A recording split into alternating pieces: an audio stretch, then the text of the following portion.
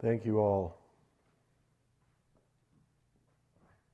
for your efforts to awaken.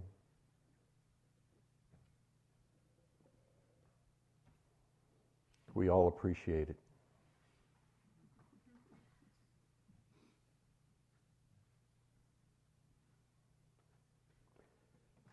The greatest gift that I've gotten from my years of meditation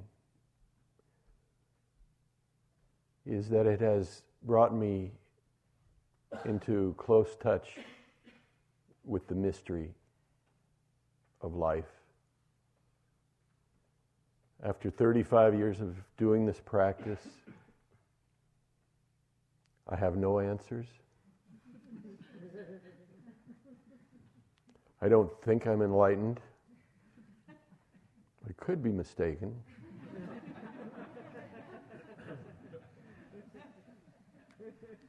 I'm not perfectly happy. But over the years, by investigating this body and this mind and this world, how I see reality, how I create my reality, I feel like I've been given the gift of being brought into an intimate relationship with the mysterious, and that has increased in me a sense of awe and wonder about this life that we're leading, that none of us have really any answers for, at least not ones that I find adequate.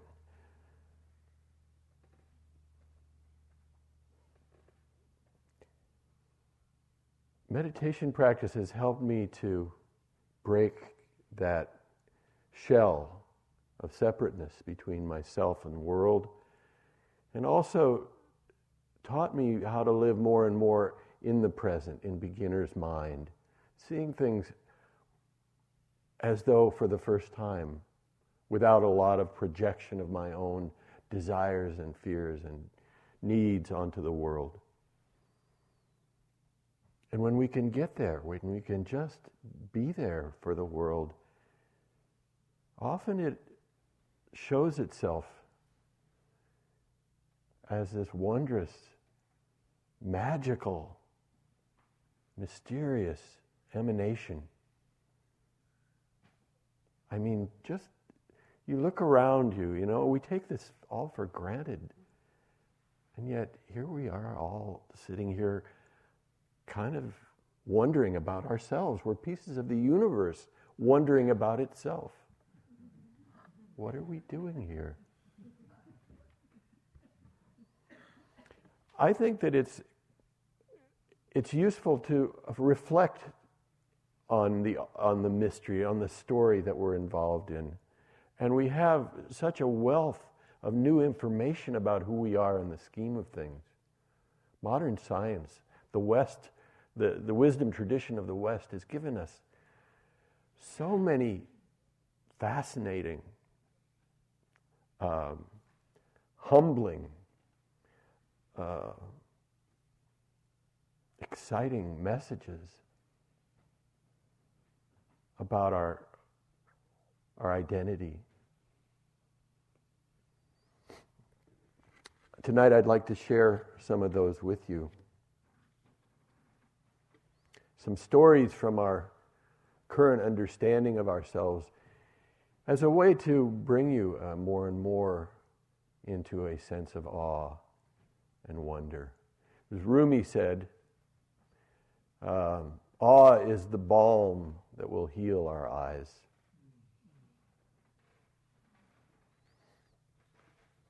And I just want you to know that this is coming from someone who has been a cynic all his life, struggles with it even now. I mean, but cynicism is so easy, so cheap. To truly be in wonder at the universe takes a little work.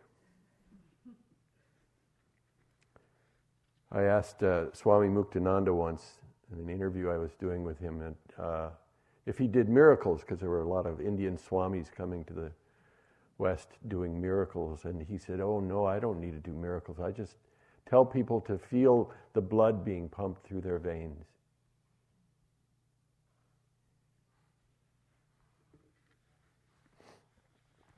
I'd like you, just for a moment, to close your eyes and bring your attention inward.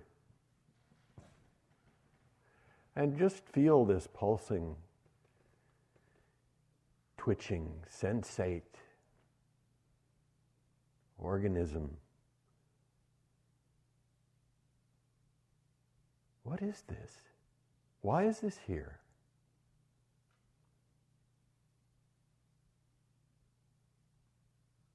How did you become aware of this being here? It's a very rare occurrence, at least in our neighborhood of the Milky Way, to have beings walking around like this, aware of themselves. Okay, you can open your eyes. Brian Swim, the cosmologist, says, 4 billion years ago, the Earth was a molten rock of lava, and now it can sing opera. How did that happen? And to what purpose? To thicken the plot, perhaps. Einstein said, "One cannot help but be in awe when one contemplates the mysteries of eternity, of life, of the marvelous structure of reality. It is enough if one tries merely to comprehend a little of this mystery every day. Never lose a holy curiosity." So to arouse a little bit of your holy curiosity, I'll like to lead you in a reflection, calling on our new scientific story of life in the universe. I call this exercise, Be Here, Wow. And it's a way to exercise your awe muscle, which is the one that makes your jaw drop open in awe. Let's start with the mystery of the cosmos. I don't know if you've seen it, but circulating on the web lately has been some of the top 10 pictures sent back from the Hubble telescope, pictures of the universe. The first one, named number 1, was a picture of the Sombrero Galaxy, because it's kind of shaped like a big hat. And in the little caption underneath it said, "This galaxy is 125 million light years away." So, I don't know how they got a shot of it, hold still, And this galaxy has 800 billion suns in it. Now, we can't even imagine 800 billion marbles. I mean, you just can't imagine it. And yet it has 800 billion suns. I'm amazed by this kind of information, and I'm also amazed that more people aren't completely amazed. That you don't see something like that and just fall to the earth in some kind of swoon of either humility, because it's got to shrink your significance in the universe when either that, or if you could see yourself as one with everything, then whoo, you're big. Another good reason why you should break the barrier between you and the world.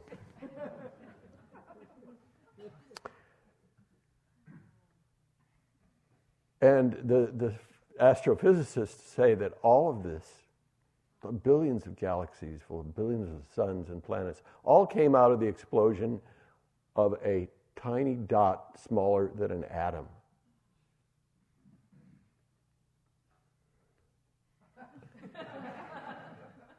A tiny, tiny dot. They say it was infinitely dense, and I think when the scientists say infinite, they really mean it. It was like... but that dot exploded in the Big Bang 13.7 billion years ago today. Happy birthday to all of us, huh?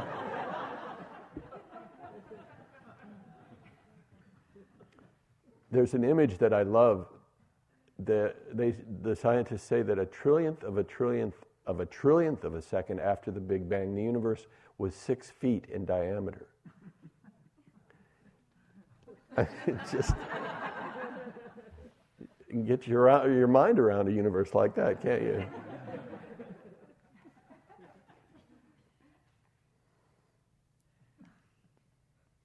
But also, when you think about it, if we're all part of this universe, this Big Bang universe, then you can really figure it took the universe 13.7 billion years to make you.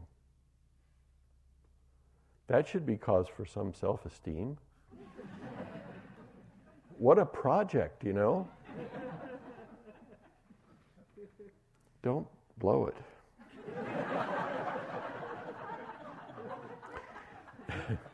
Now, the astrophysicists and the mathematicians have decided that there are many other universes. There may be an infinite number of other universes, let alone this one that is so big and so full of stuff, apparently.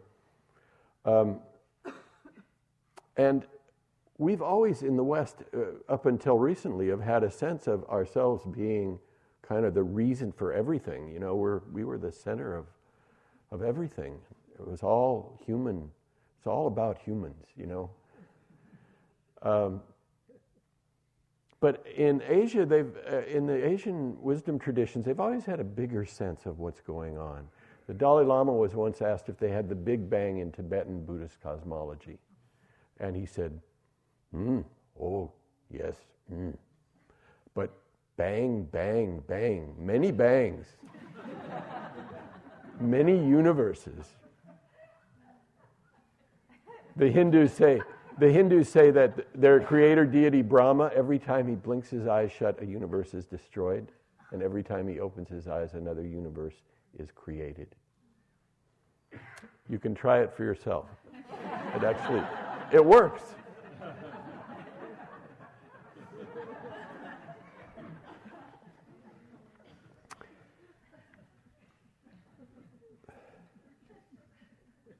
We are all earthlings.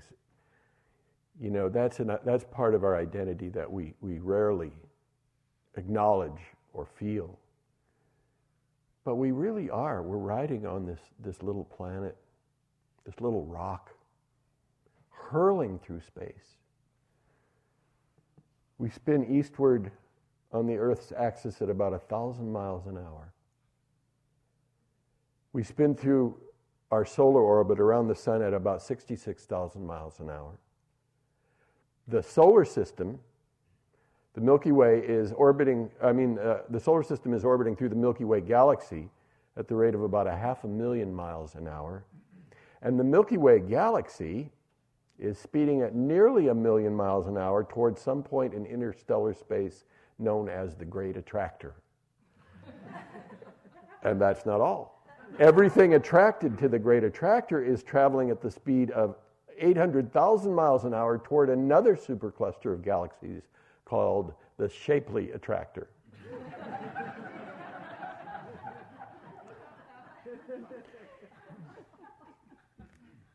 And you don't even have to hold on. Isn't it amazing?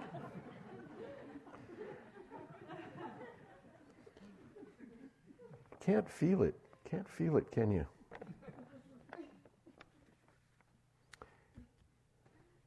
I love to speculate about the universe. I never used to be interested in science, actually, until I think it started when I started meditating seriously. And I began to realize that science really was all about me.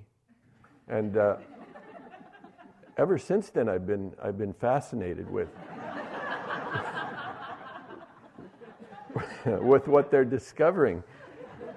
And one thing that I really enjoy is to realize that the reality that we perceive, that we call reality, is really a kind of a trickster, you know, that things are not as they seem to be. And especially subatomic physics is telling us that, and also astrophysics. And I mean, the physicists say that the universe is filled with the gases hydrogen and helium. So if the universe is filled with the gas helium, does that mean my voice is actually an octave lower than it sounds to you? Have any of us ever heard our true voices? And it looks like there's a lot of stuff here, but there's hardly any stuff here at all, because everything we perceive is made of atoms, and atoms are 99.999% empty space. It's really pretty empty. You take the nucleus of an atom and blow it up millions of times till it's the size of a grain of sand. The electron going around that nucleus will be the size of a dust mote, and it would be like a half a mile away. There's hardly any matter to matter. So why don't we all just fall through the floor? I mean, this is like a magic act here. What's holding your clothes on? If your body's made of atoms are mostly empty space.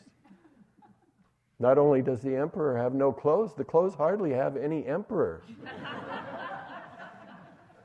We're optical illusions to each other. As they say in Zen, and they always say something in Zen. As they say in Zen, things are not as they seem. Things are not as they seem, nor are they otherwise.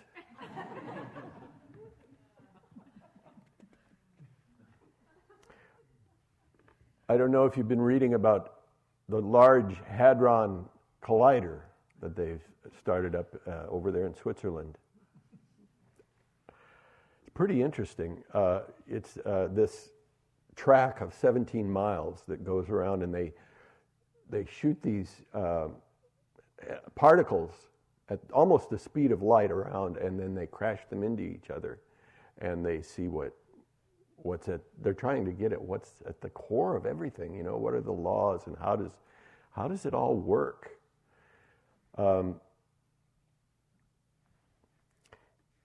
They didn't start it up right away because there were some people who were worried that there would be a black hole created by their process, and it would start sucking up the world, starting with Switzerland. You know, it would it's like cheese, you know. But they turned it off, and they've actually turned it off now for a while. There's some glitch in it, but they decided to go ahead. The black hole thing was not really a problem. One of the things they want to investigate is gravitons. Did you even know there was such a thing as gravitons? They're what makes gravity. And they have no mass, but they're going to look at them anyway. You know, I mean, I don't understand these people, but they're doing something important. You can just tell. Because, well, gravity is what a phenomena. Here's the famous physicist Richard Feynman. The world is a spinning ball, and people are held on it on all sides, some of them upside down. And we turn like a spit in front of a great fire. We whirl around the sun. And what holds us? The force of gravitation, which is not only a thing of the earth, but is the thing that makes the earth round in the first place, holds the sun together, and keeps us running around the sun in our perpetual attempt to stay away. Gravity. But they're also investigating dimensions. They hope to actually see some of these other dimensions that they say exist but didn't unfold in our universe. They say there are maybe 7 more dimensions that didn't unfold in our universe, which is probably a good thing. I mean, we can barely handle 4 dimensions, right? Height, width, depth, and time. But just the fact that they're looking for these dimensions made me think about the fact that we live in dimensions, in a particular space, and it could be very different if some of these other dimensions were here. And are they kind of firmly in place? I mean, what if width started to slip in on us? Could you go and prop it up, you know? And if you push it out too far, then is it like a house? The height would start coming down? These are questions. These are issues.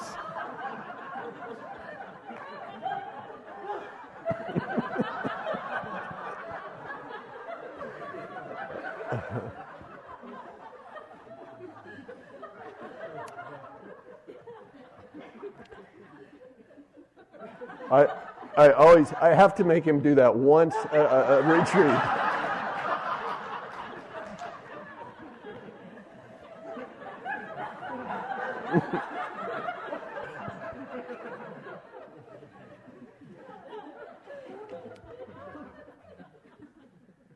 Anyway.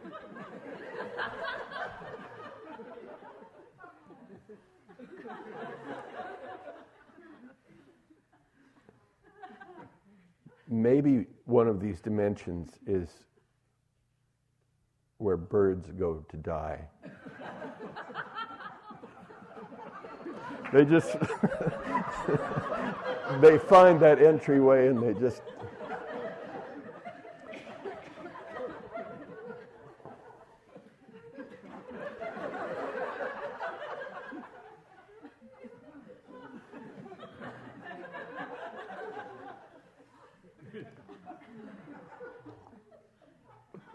But what's really interesting, and so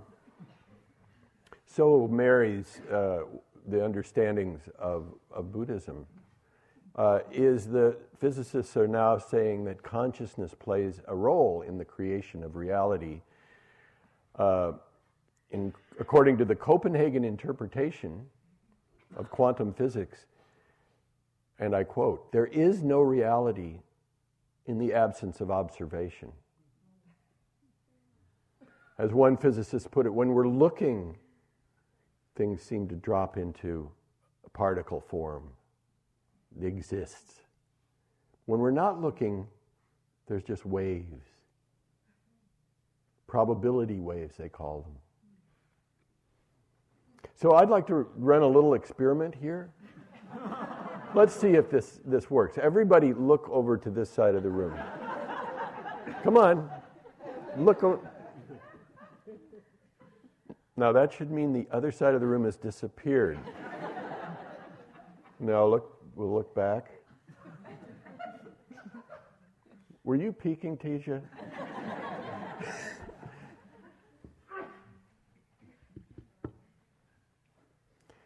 There is a apocryphal story, maybe. There's a bunch of lamas in caves up in the Himalayas holding the world together by paying attention. They know that we all have to live through the karma of this life. A haiku. No mind, no matter. No matter, never mind. In Buddhism, we talk a lot about emptiness, and really what modern physics is discovering is that it really is empty. At the core of matter, there is energy. E equals mc squared. Everything seems to be in process. As one physicist put it, matter is just gravitationally trapped light. It's all a light show. I think it's the ultimate irony that in a civilization so thoroughly devoted to materialism, our scientists should discover that matter doesn't even exist. We're like illusions chasing an illusion. Tsoknyi Rinpoche used to say, he still does probably, that you Westerners have a real problem. You have a real problem. You think everything is so real. Jack Kerouac said, "Happiness consists in seeing everything as a great, strange dream."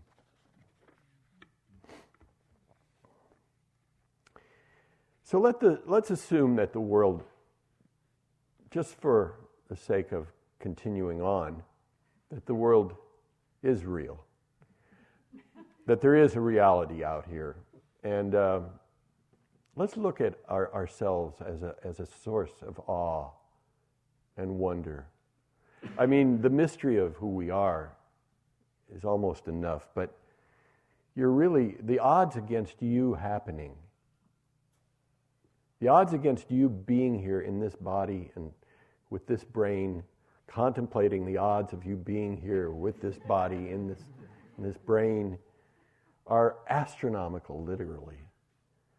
Everything had to be just right. I mean, you talk about causes and conditions and karma going, infinitely in all directions. The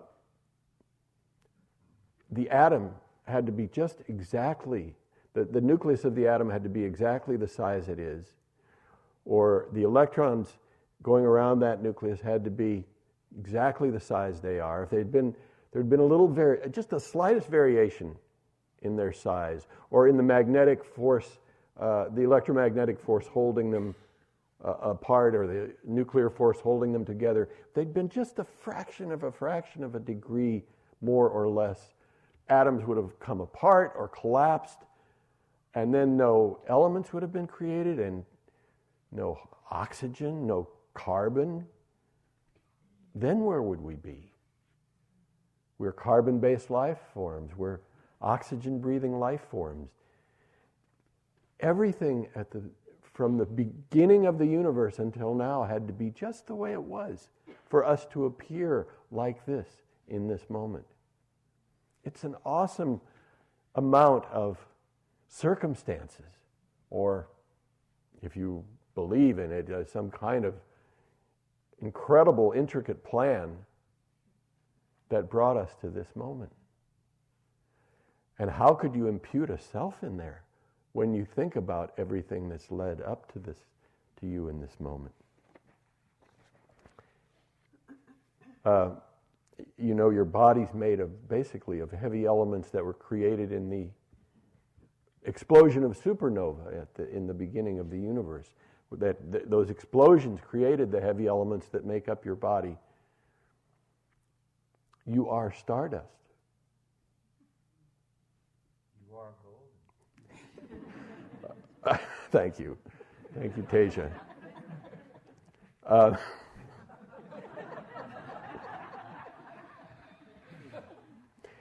And 8 other planets were formed out of the same cloud of gases as our planet, and yet none of them have any life, at least as far as we know at this point. We happen to be in a planet that's just the right size and just the right distance from our sun. Our moon helps us keep a stable orbit. If we were just a couple thousand miles, not very far, a couple thousand miles further away from our sun, with this size of planet, we'd probably all be huddled around the equator, or we'd all look like woolly mammoths or something, because that's how we would have had to evolve. That's how life would have had to shape itself. If we were a little bit closer to the sun, we'd have to live underground or something. This is James Lovelock, who came up with the Gaia hypothesis. The climate and chemical properties of the Earth now and throughout its history seem always have been optimal for life. For this to have happened by chance is as unlikely as to survive unscathed, driving blindfold through rush hour traffic. What is going on here? It's something quite unusual. The great biologist E.O. Wilson says, imagine walking from the center of the earth out to the surface. You walk for several months through molten hot lava and then through hardened mountains of rock, and the last 15, 20 minutes of your walk you start to see little microbes and bacteria in the water table, and then a few worms, and then you break through the surface of the earth, and there are millions of species of life everywhere, in every nook and cranny. It's just teeming with life. And then just a few minutes later, after you pass through this crust, there's no longer anything living, and it's just all concentrated on the surface of this little planet. This is Richard Dawkins, one of the most serious objective scientists around. My overwhelming reaction to the story of evolution is one of amazement. The universe could so easily have remained lifeless and simple, just physics and chemistry, just the scattered dust of the cosmic explosion that gave birth to time and space. The fact that it did not, the fact that life evolved out of nearly nothing, some 10 billion years after the universe evolved out of literally nothing, is a fact so staggering that I would be mad to attempt words to convey it properly. And even that is not the end of the matter. Not only is life on this planet amazing and deeply satisfying to all whose senses have not become dulled by familiarity, the very fact that we have evolved the brain power to understand our evolutionary genesis redoubles the amazement and compounds the satisfaction.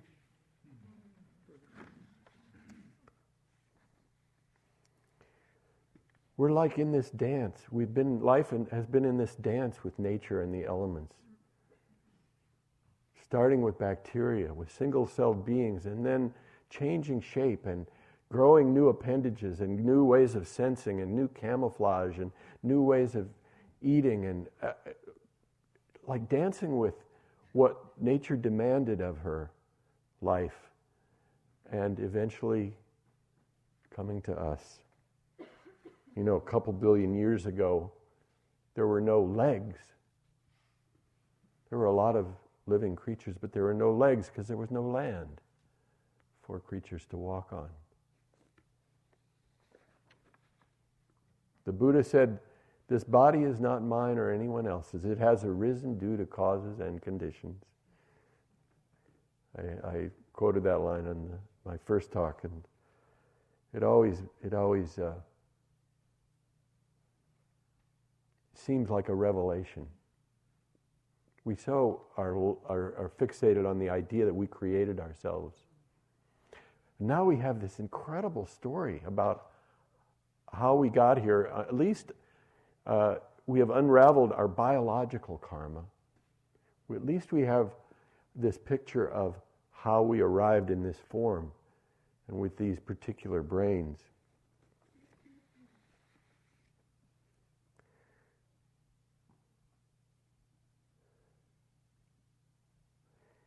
Let's go into our the wonder of ourselves here for a minute. We're an amazing creature, organism. Creature always seems like something creepy, you know. I'd like you to feel your heartbeat for a second. Take your hand and put it to your neck or your wrist and feel that pulse. That muscle that pumps blood throughout your entire body every minute.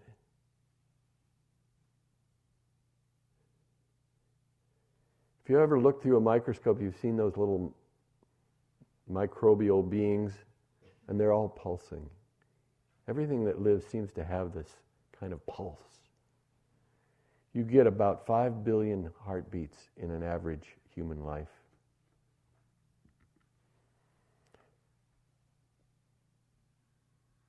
Someone said that every day your heart is doing the equivalent of lifting a ton and carrying it for a mile or two. Powerful muscle. Now I'd like you to close your eyes for a minute and bring your attention to your head. This big, heavy lump there on top of your shoulders. And move your upper and lower teeth together a little bit. You can feel the hardness of your bone. And you can sense the big bone of skull and back there.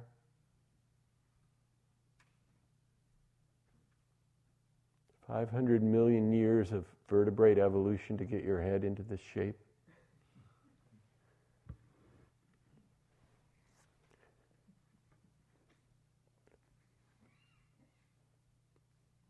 The head, you know, we're so identified with our heads. We really think that's where we live. Pretty much.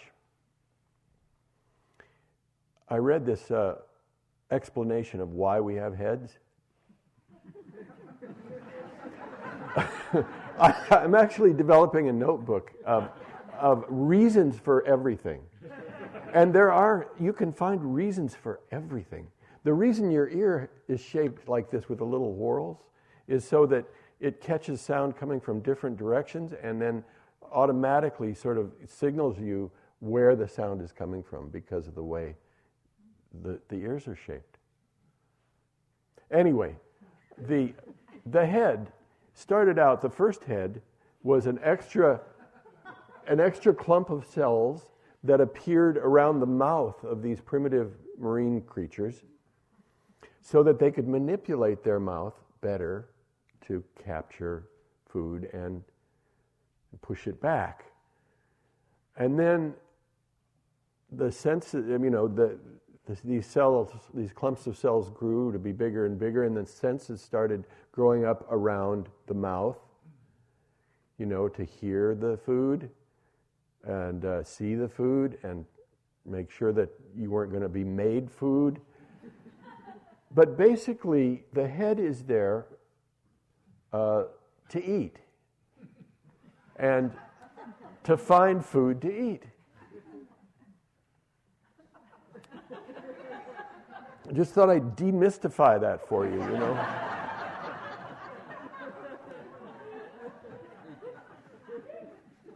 By the way, your bones are made of calcium phosphate and silicates and basically the clay of earth molded into your shape.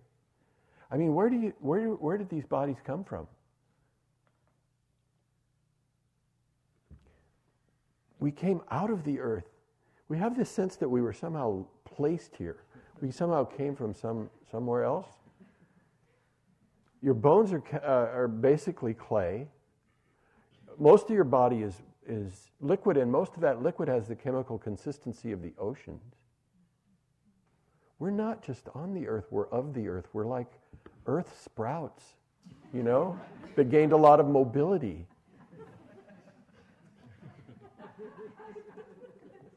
Earth sitting on earth, earth walking on earth.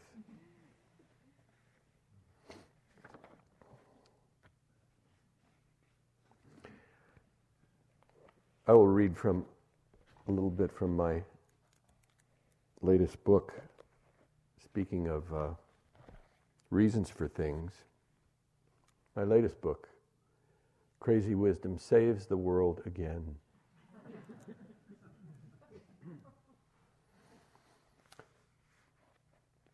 In the early days of human speech, it wasn't so easy to tell stories because our lips and tongue weren't coordinated enough to put a lot of sounds together. Back then, it was basically uh-huh or yum or yuck. But we quickly got good at talking, and soon we're saying things like, let's get something to eat, and your place or mine, etc. Scientists believe that talking, sharing information with each other, gossiping, telling stories, fetching, contributed to a large increase in human brain size. Proof of the importance of language is the fact that a disproportionately large part of our brain is devoted to the movement of the tongue and lips. Words became so vital to our survival and dominance on the planet that nature has now installed in us a biological program for language. It's a built-in feature, and we are each born with the ability to put words together grammatically, the so-called language instinct. We are born to yak. An unintended consequence of having so much of our brain connected to the movement of our tongue and lips may be our love of kissing. The other primates don't go around kissing all the time, puckering their lips when they meet each other. The origin of kissing must be in those extra nerve endings that enabled our language. I talk, therefore I kiss. Kissing, talking, telling stories, what a wise and lovable species we are. With this mouth, I sing praises to Mother Nature for this mouth.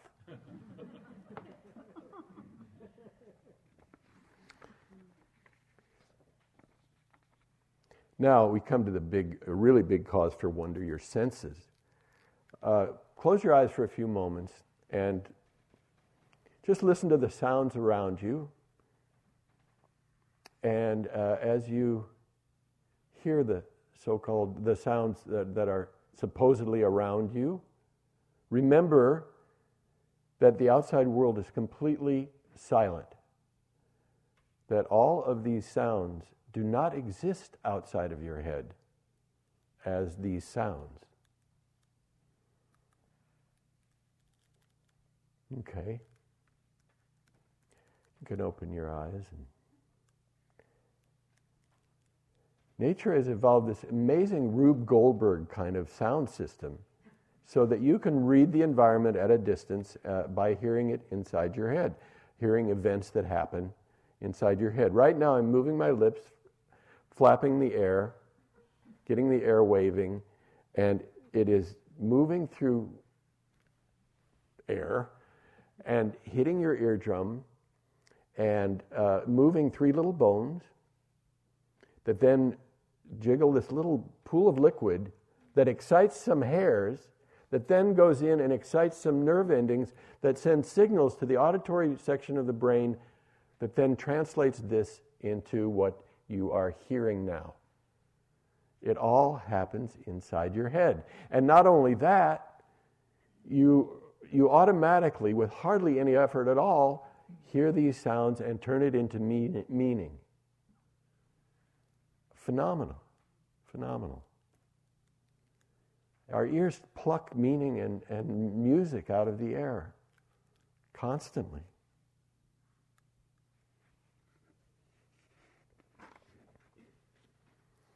Now, look around, and what you will see is a painting by the greatest artist who ever lived. A three-dimensional, continually changing canvas, painted by your eyes and your brain. What you are seeing is not the original. What you are seeing is painted inside your head. I mean, first of all, there are no colors or hues in nature. We are able to pick up different wavelengths of radiation and create these colors, but everything's actually pretty dull until we look at it. Right now, streams of photons are being projected onto the screen of your retina, which contains over 100 million receptor cells, which turn beams of photons into electrical signals, and they are sent to the visual cortex of your brain. These are electrical signals being sent back there, not a picture, just signals, pulses that have different wavelengths. And then your brain goes into like this conference call. 30 different parts of the brain come in and they say, what do we want Wes to see now? What does he need to see? What is it? And they put together the picture. And then they flash it to me in moment after moment of conscious seeing. But it's not the original that I'm seeing. We're all painting all the time these amazing canvases. This is Alfred North Whitehead. Actually, first let me read this Charlie Darwin. He wrote, the eye is just a small piece of flesh built of sugars, fats, water, and a little protein, yet it has millions of precisely calibrated moving parts. To suppose that the eye could have been formed by natural selection seems, I freely confess, absurd in the highest degree. So he was even questioning that such a magnificent instrument could have been created through his theory of how things evolve. So your mind and senses are the true creators of this sound and light show that you're seeing. Alfred North Whitehead. The various qualities of the world are purely the creation of the mind. Nature always gets credit, which should in truth be reserved for ourselves. The rose gets credit for its scent, the nightingale for its song, the sun for its radiance. But the poets are mistaken. They should address their lyrics to themselves. So all your dreams of being an artist are fulfilled. You don't have to go to music lessons anymore, you know. Next time you hear the symphony on radio, just you're doing it. Walt Whitman said, "Oh, to have my life henceforth, my poem of joy. Have my life, my poem of joy." Okay, now I just want to do one more thing here tonight. This is kind of a pet project of mine, is to marry the Dharma to the story of evolution. I think we need this story. I think we desperately need it. Our religions have come to regard the earth as just a training planet, you know, where you come to burn off some karma or learn some lessons, and then you get to go off to where you truly belong. I think that those stories are dysfunctional for us now. I think we need a new story that brings us together. As I think I said on the first night, I quoted Joseph Campbell. We need a new myth that connects us to each other and to all the life of the planet and to the cosmos. And I think the story of evolution is our new guiding myth. And it supports all of what the Buddha taught. Anicca, dukkha, anatta, I mean, they're all so deeply embedded in this story. I want to read from Darwin. This is the last paragraph of The Origin of Species. There is a simple grandeur in this view of life, with its powers of growth, assimilation, and reproduction, being originally breathed into matter under one or a few forms, and that while this, our planet, has gone circling on, according to fixed laws, and land and water in a cycle of changes have gone on replacing each other, so that from so simple an origin, through the process of gradual selection of infinitesimal changes, endless forms most beautiful and wonderful have been evolved. Endless forms most beautiful and wonderful have been evolved. After hearing the theory of evolution 150 years ago in England, the wife of the Duchess of Earl said, "Descended from apes? Let us hope it is not true. But if it is, let us pray that it will not become generally known."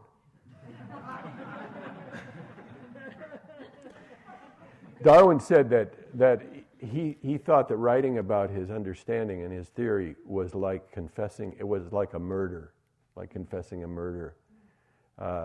Because it was a really dangerous thing to do, and it was so revolutionary to tell people that this is how things happened on this planet. This is how we got into this form. I think that if we could embrace the story of evolution and embrace our identity as part of the life of this planet, we would find forgiveness, we would find self-liberation, we would find connectedness. We would find hope. And we would find as much awe and wonder as in any Bible. Let me just go through these just briefly. Forgiveness. If we see ourselves in the story of evolution, we realize that we are a baby species. There were 100 million generations of dinosaurs, 50 million generations of mammals before humans came along. We've had maybe 10 or 20,000 generations of modern Homo sapiens. We just got these big brains. We don't know how to use them very well yet. They didn't come with an instruction manual. So it's clear humans should not be tried as adults. We are all forgiven. We are all forgiven. If we see ourselves in the story of evolution, we are connected intimately with everything that's ever lived through the miracle molecule of DNA, composed of 4 chemical compounds, and depending on how they're arranged in these long strings of coded information, the DNA will contribute to the growth of a sequoia or a rose or an ant or a human being. It's like a miracle molecule that separates life from non-life. Deoxyribonucleic acid is such a cold and clinical term, a word, you know. I've created a new acronym. Whenever you hear or see the letters DNA, think divine natural abundance. Because the DNA grows all of these different forms of life.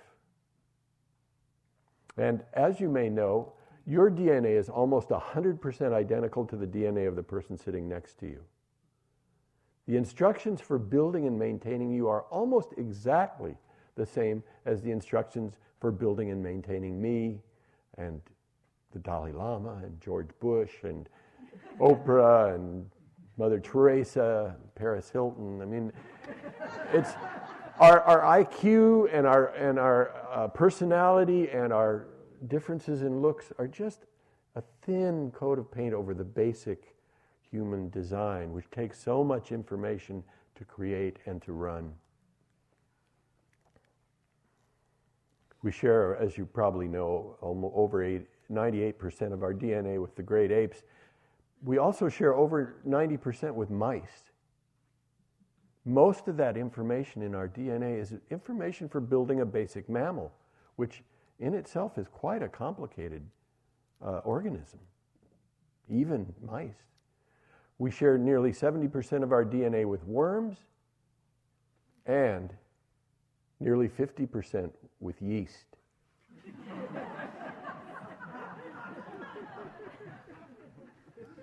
So if we declare ourselves divine, is not the slime also divine? And if not, where do you draw the line? What's divine? Who gets a soul? See, the story of evolution doesn't deny our divinity or the sacredness of who we are, but it denies our exclusive divinity. It connects us to everything that's ever lived.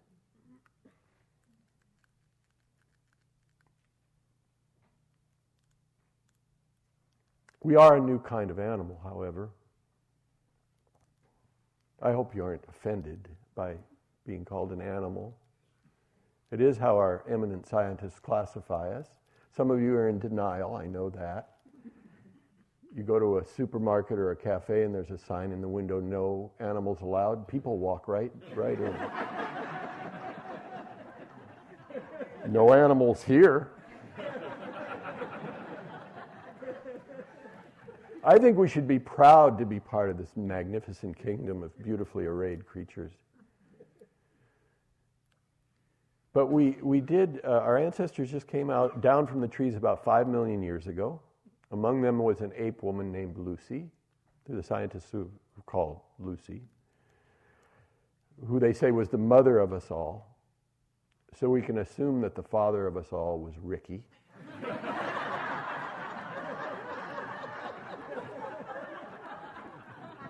And we started We started hanging out on the ground, and we made crude stone tools, and we became what we now call Homo habilis, handyman.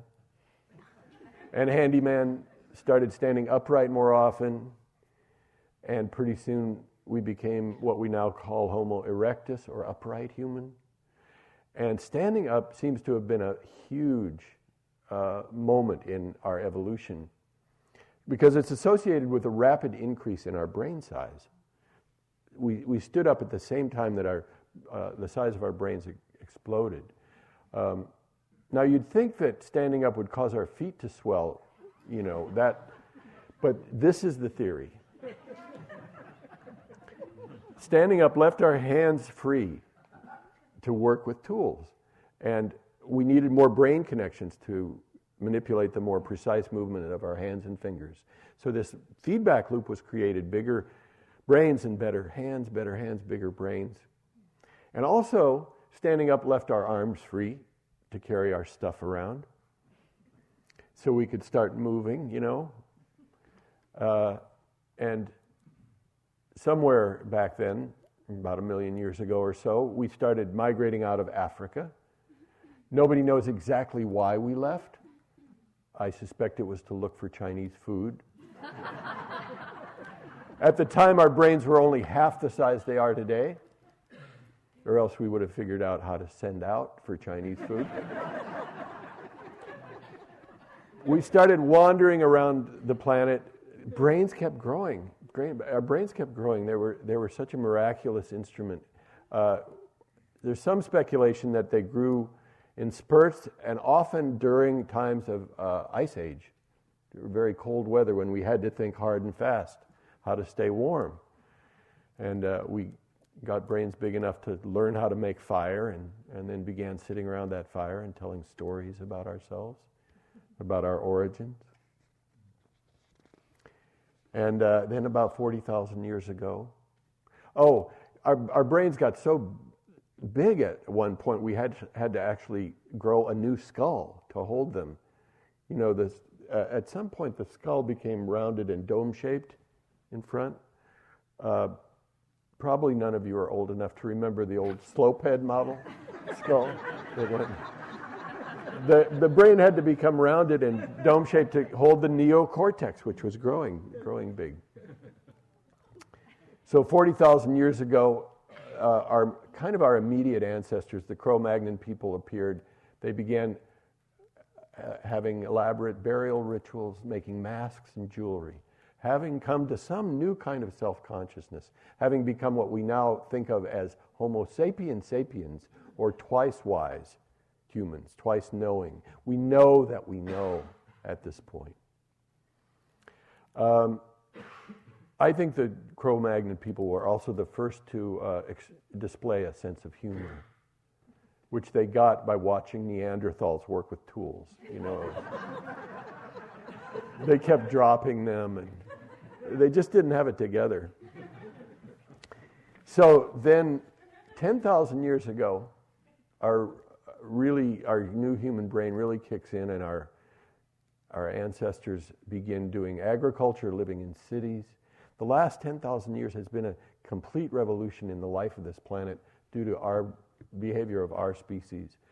And now we can fly off the planet, we can see to the edges of the universe, we can see deep inside of matter, we know how things work in nature. In just the last couple hundred years, we've nearly doubled the average human lifespan. Just a few generations ago, most of our ancestors were peasants. And now most of us are called on to absorb many volumes of information in a lifetime and operate fairly complex machinery. Actually, when you think about our situation and how we're doing, and you think about it in the history of this story, you realize we're doing pretty good being humans. I mean, we're just trying to learn how to navigate this new environment that we have created. And it's an awesome task. The evolutionary biologists say we're still working with brains designed primarily for members of small tribes of hunter-gatherers, which explains our addiction to shopping. You know, if it's out there, you go get it. By the way, this is Black Friday. You're missing the sales, you know. There'll be time. There'll be time. But it does seem like we're doing a pretty good job of being humans. And also, when you see the history of life in this big panorama, you start to realize that we're just now waking up to a whole new level of understanding of who we are. You see the Buddha and Socrates and Lao Tzu 2,500 years ago, which is a blink of an eye in evolutionary time. A whole new understanding, a whole new way of seeing ourselves. And now we have basically our contemporaries, Darwin, Freud, Jung, Einstein, Hubble.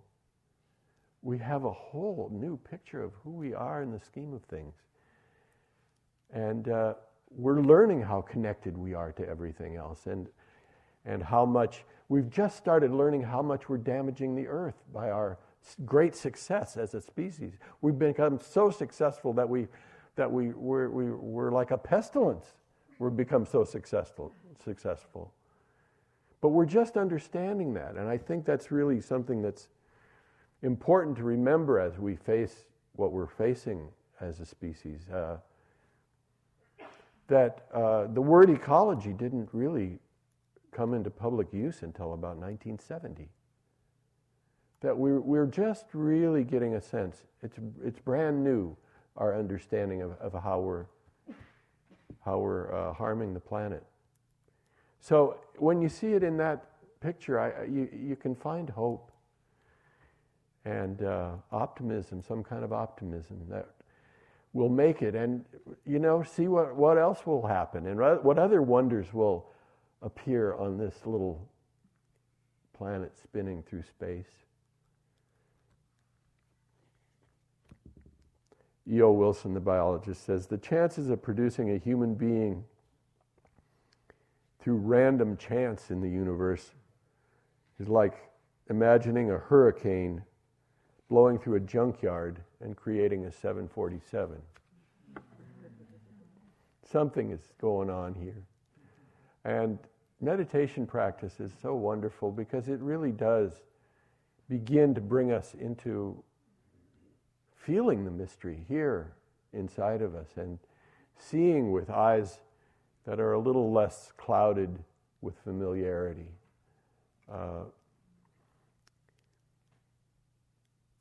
And I think this kind of awe and enchantment with the world are really revolutionary acts.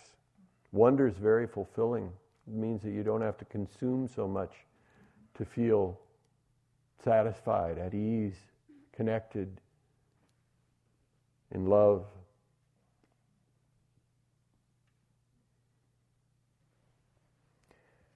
So I'll close with Rumi.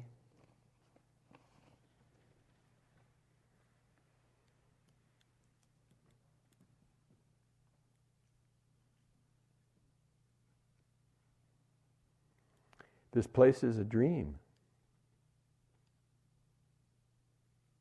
And this groggy time we live in, this is what it's like. A man goes to sleep in the town where he's always lived, and he dreams he's living in another town. In the dream, he doesn't remember the town he's sleeping in his bed in. He believes the reality of the dream town. The world is that kind of sleep. The dust of many crumbled cities settles over us like a forgetful doze. We are older than those cities. We began as mineral.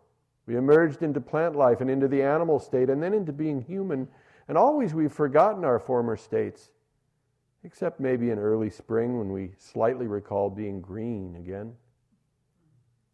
Humankind is being led along an evolving course through this migration of intelligences. And though we seem to be sleeping, there is an inner wakefulness that directs the dream and that will eventually startle us back to the truth of who we are.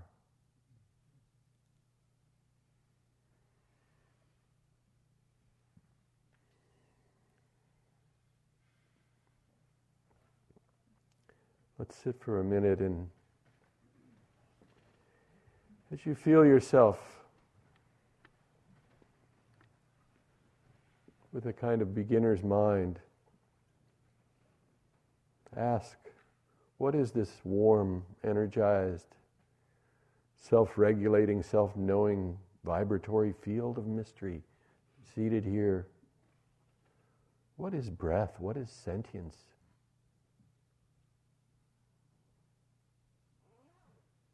What is life?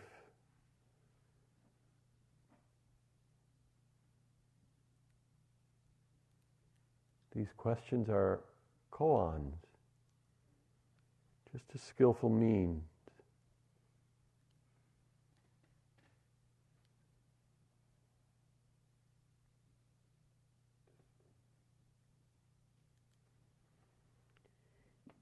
Be here. Wow.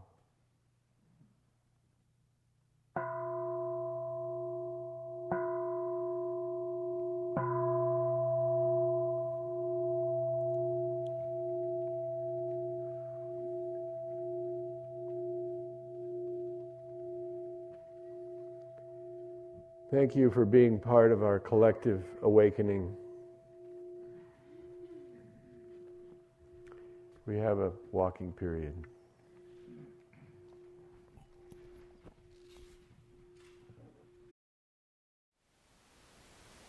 Thank you for listening. To learn how you can support the teachers and Dharma Seed, please visit dharmaseed.org/donate.